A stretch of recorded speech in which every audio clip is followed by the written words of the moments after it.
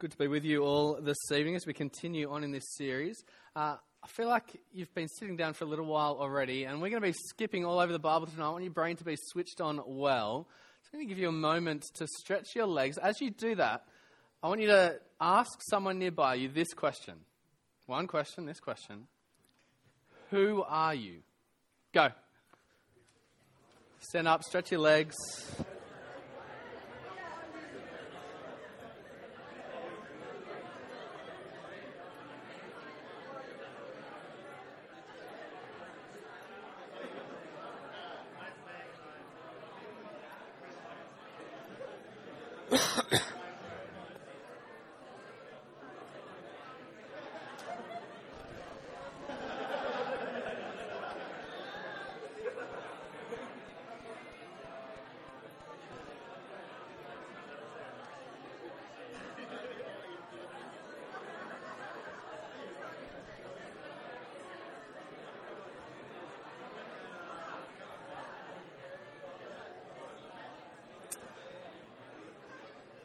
All right, you can continue getting to know one another a bit later on, but why don't you grab a seat?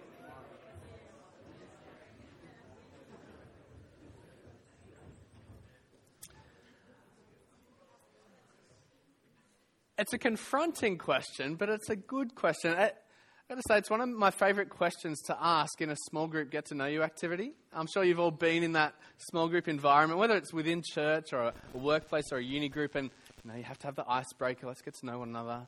You get the cliched questions. Oh, let's go around the circle. And what colour's your toothbrush? What's your favourite flavour of ice cream? Do you scrunch? Do you fold? Yeah, see, I get that response, and it makes me feel like you don't know what those two mean, which it's my bogan heritage, isn't it? The scrunch or fold question. But I love, most of all, just getting people to ask and to say of one another, who are you? The freedom that question gives, you get to see what's important to people. And it's a significant question. It raises the idea of our identity. Knowing who you are is important. It brings peace. It brings stability. It brings clarity to your life to know who you are. My name's Lachlan. I'm a Christian. Now, there's more that I could tell you about myself. I'm 30 years old. I've got 2 older brothers, a loving mum and dad. I'm getting married in 2 months to the best and most beautiful woman in the world. Sorry to the other ladies that are here, but Candy is the best, most beautiful woman in the world. I could tell you that I'm a nerd. Love books, I love puzzles. All of those things would be true about me, but the foundational thing about me, the foundational thing for my identity is that I'm a Christian. That I'm a Jesus man, a Jesus follower, a Jesus believer. My life is about Him. Now, across these 5 weeks at church, as Ming has mentioned, we're looking at God's Word and seeing what God has to say about who we are as humans, who we are as Christians, who we are as the church. Last week, it was so helpful as we kicked off, and Rowan urged us to switch off autopilot in life, to stop just drifting along with the way that the community around us is going, to wake up and actually see it and make decisions about where life is headed. And do you remember the first statement from last week? Ming reminded us of it earlier. We are...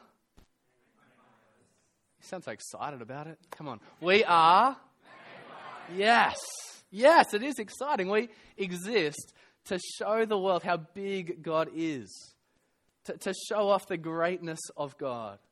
A wonderful thing for us. And tonight, as we continue on, we're really just looking at the logical outflow of that. Once we see how great God is, once we recognize His majesty, His glory, we'll talk about that, not just to one another, but to the world around us as well. And so tonight we're looking at our second statement. We are missionaries. We exist to proclaim the gospel of our Lord Jesus Christ as missionaries, saved and sent by Him.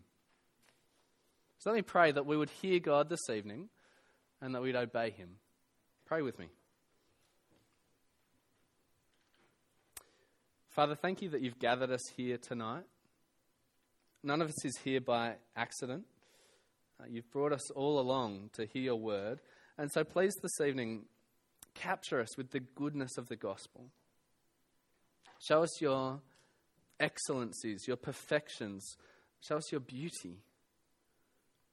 Show us with clarity what you've done for us, so that we might just burst forth with praise, not just amongst ourselves, but within our neighbourhoods, within our families, within our workplaces. Please, by your Spirit, stir in us a missionary spirit, that we might go and make disciples of all nations. And we pray this for the sake of your name. Amen. Well, come with me to 1 Peter chapter 2, the passage that Marielle just read for us. Let's see God's statement of who we are. You might have picked up the context as Marielle read that out for us. But Peter, within this chapter, is contrasting two sets of people. Those who believe in or trust in Jesus, contrasted with those who don't believe in, don't trust in Jesus. As we get into verse 9, we're seeing a description of those who do trust in Jesus. He says, "But you are a chosen race, a royal priesthood, a holy nation, a people for his," that is God's, "possession." What a wonderful description of us as the church. We are a new and special people. The language that Peter's using, he's picking it up from the Old Testament. Descriptions that were used for Israel. You can jot it down in your outline. There's space there for notes. It's language pretty much word for word from Exodus chapter 19, verse 5 and 6. Exodus 19, verse 5 and 6. There, God is rescuing Jacob's descendants, one person's family. He's rescuing them out of slavery in Egypt. They'd been there for about 400 years. And he's constituting them as a new nation, making them a nation out of nothing. They were just one family, but God's giving them a land, forming them as a people. He's giving them a constitution, his law. He's made his will known to them and brought them into a good land. What Peter's doing by taking this language is saying that we as Christians have been saved in just the same way. Just like Israel was saved out of slavery in Egypt, so we too have been saved and constituted, formed as a new and special nation. As the church, as Christians, we are citizens of God's nation. Now, I don't know if you've been following the fun that's happened in Australian politics a few weeks ago, tied up with this idea of citizenship. Australia's Deputy Prime Minister, his name's Barnaby Joyce. It's always fun to say Barnaby Joyce. He's a fun-looking guy as well. He was found out to actually be a Kiwi. Australia's Deputy Prime Minister is actually a New Zealander. You can imagine the furor that caused. How can we have a New Zealander as our Deputy Prime Minister? And it turns out that the Australian Constitution has a rule from 116 years ago that if you're a citizen of another nation, you're actually not allowed to be a politician. Now, why is that law there? It's because there's an idea that if you're a citizen of a nation, your allegiance will be to that nation. Citizenship is about the nation whose interests you seek. And so if you've got a dual citizenship, if you're not just a citizen of Australia but of somewhere else as well, it calls your allegiance into question. Whose interests are you really serving? And so there's been 5 politicians in the past few weeks who have been found out to be dual citizens, and a couple of them have resigned, a couple of others, they're still trying to figure out what to do, because citizenship matters. As Christians, our fundamental national identity is not that we're New Zealanders. And our fundamental ethnic identity is not Kiwi, or Maori, or Samoan, or South African, or Chinese, or Indian, or Aussie. Our primary ethnic identity is that we're Christian. We're part of a new race. Our citizenship, our identity, it's in heaven, where God is. That's our home now. That's where our allegiance lies. And so when we get to verse 11, notice the way Peter describes us there. We are strangers and temporary residents. Many of you will know I spent some time in the Pacific Islands, 6 months living in Tonga. When I moved back to Australia from there, lots of people were asking me, how does it feel to be home? And my answer then, it's an answer I need to keep remembering as I go on in life. My answer was, I'm not home yet. My home's in heaven. Until then, I'm just passing through. Doesn't matter what country I'm in. There's no homeland for us as Christians on this earth. We are strangers here, temporary residents, just passing through. We're a new and special people, a chosen race, a holy nation. So I want you to say something with me. Next slide just has one sentence on it. I want you to say this out loud with me. You ready? I am a stranger and temporary resident on this earth. Let's say it again. I am a stranger and temporary resident on this earth. Do you believe that? Let that be true for you. This is what God is telling us about ourselves. We have a new home, a new citizenship. And it raises the question for us, well, why? So humanly speaking, when you're a temporary resident somewhere, there's a reason. I know for some of you here tonight, you are a temporary resident in New Zealand from a different country, and you've come here for a reason. Perhaps you moved country to study. Or perhaps there were job opportunities that you couldn't get in another country, so you came to New Zealand to expand your working opportunities. Or perhaps in the country that you've come from, life was just pretty terrible. There might have been war, civil unrest, and so you've moved to try to find a more peaceful living situation. There's always a reason behind becoming a temporary resident. So why has God given us this new national identity, yet left us here on earth? Why are we just passing through here? Well, have a look at how verse 9 continues. 1 Peter chapter 2. You're a chosen race, a royal priesthood, a holy nation, a people for God's possession, so that you may proclaim the praises of the one who called you out of darkness into his marvelous light. God has formed us as a people, as the church, so that we proclaim his praises. God has given us our new national identity so that we would speak out to the world how excellent he is. Now, living in New Zealand, we do this a bit just about our country, don't we? We praise our country to outsiders. You should come for a holiday. Check out the mountains in the South Island. It's pretty fantastic. Probably don't spend too much time around Auckland, but you could go north from here or go down to the lake. There's not much to see in Auckland, but the country on the whole, it's wonderful. You should come. I don't know how much time we spend praising our prime ministers. I'll leave that one up to you. But when it comes to praising the King of Heaven, we have so much to praise our King about. When it comes to that national identity, our King is so praiseworthy. Notice just the way he's described here in verse 9. He's the one who called you out of darkness into his marvelous light. There's picture language there describing the feeling of coming to know God, of becoming part of his nation. Darkness in picture language, it's unpleasant, isn't it? Darkness is often cold. Darkness is the place of fear, of anxiety, of uncertainty. It's when you're stumbling along in the darkness that you stub your toe and it starts to bleed everywhere. Or when you're in the darkness that you get stabbed to death by the serial killer because you're in a horror movie and you're like, what's going on? I didn't see you there. Darkness is a place of fear. And in the Bible, darkness describes life without God. Stumbling along, not knowing where you're going, not knowing what else is out there. But God has called us out of that darkness and into his light. He's opened our eyes so that we can see where we're going, so that we can live without fear. He's brought us into the warmth of his love, and we're going to bask in that light and love forever. Now that is worthy of praise. And it's all the more worthy of praise once we consider that God isn't giving us here something that we deserve. This transfer from darkness into light, it's all of his mercy. See that in verse 10, 1 Peter 2? Once you were not a people, but now you are God's people. Once you had not received mercy, now you have received mercy. Darkness is the home that we had chosen for ourselves.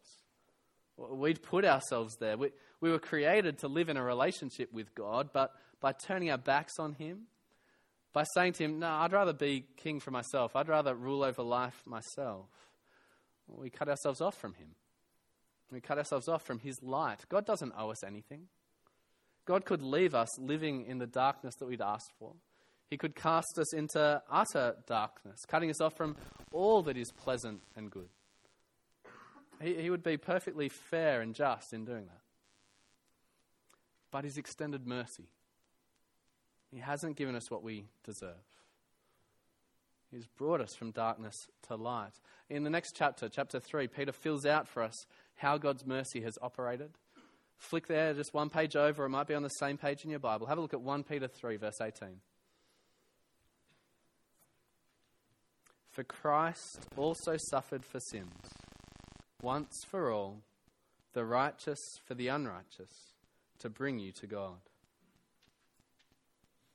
Jesus died for sin.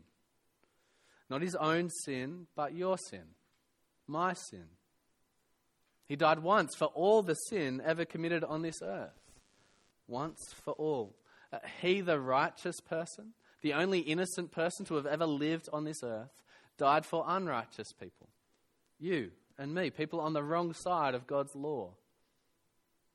And Jesus' death was the death that we deserve. He died it for us to bring us back to God. To bring us out of that darkness into the wonderful light of knowing the God who created and sustains us. Jesus died our death, freeing us from all the guilt and shame that we might feel. That is worthy of praise, isn't it? And then to add mercy to mercy and grace to grace, Jesus didn't stay dead. If you come back to 1 Peter 1 verse 3, have a look at what Peter describes here. Have a look at the way he couches the praise of God. Praise the God and Father of our Lord Jesus Christ. According to his great mercy, he's given us new birth into a living hope through the resurrection of Jesus Christ from the dead, and into an inheritance that is imperishable, uncorrupted, and unfading, kept in heaven for you. From the darkness of the shadow of death, God gives us a living hope. Because Jesus lives beyond death, so we too will live beyond death. And we'll get to share in the inheritance of the Son of God. I'm hoping at this point you've all seen The Lion King. Show of hands if you haven't seen The Lion King before. All right, I'm not seeing any hands. Good. Lion King is one of the two movies that I remember from childhood. The other one I remember was Men in Black, because Dad walked out during it. I don't think I've seen any other movies when I was a kid. There you go.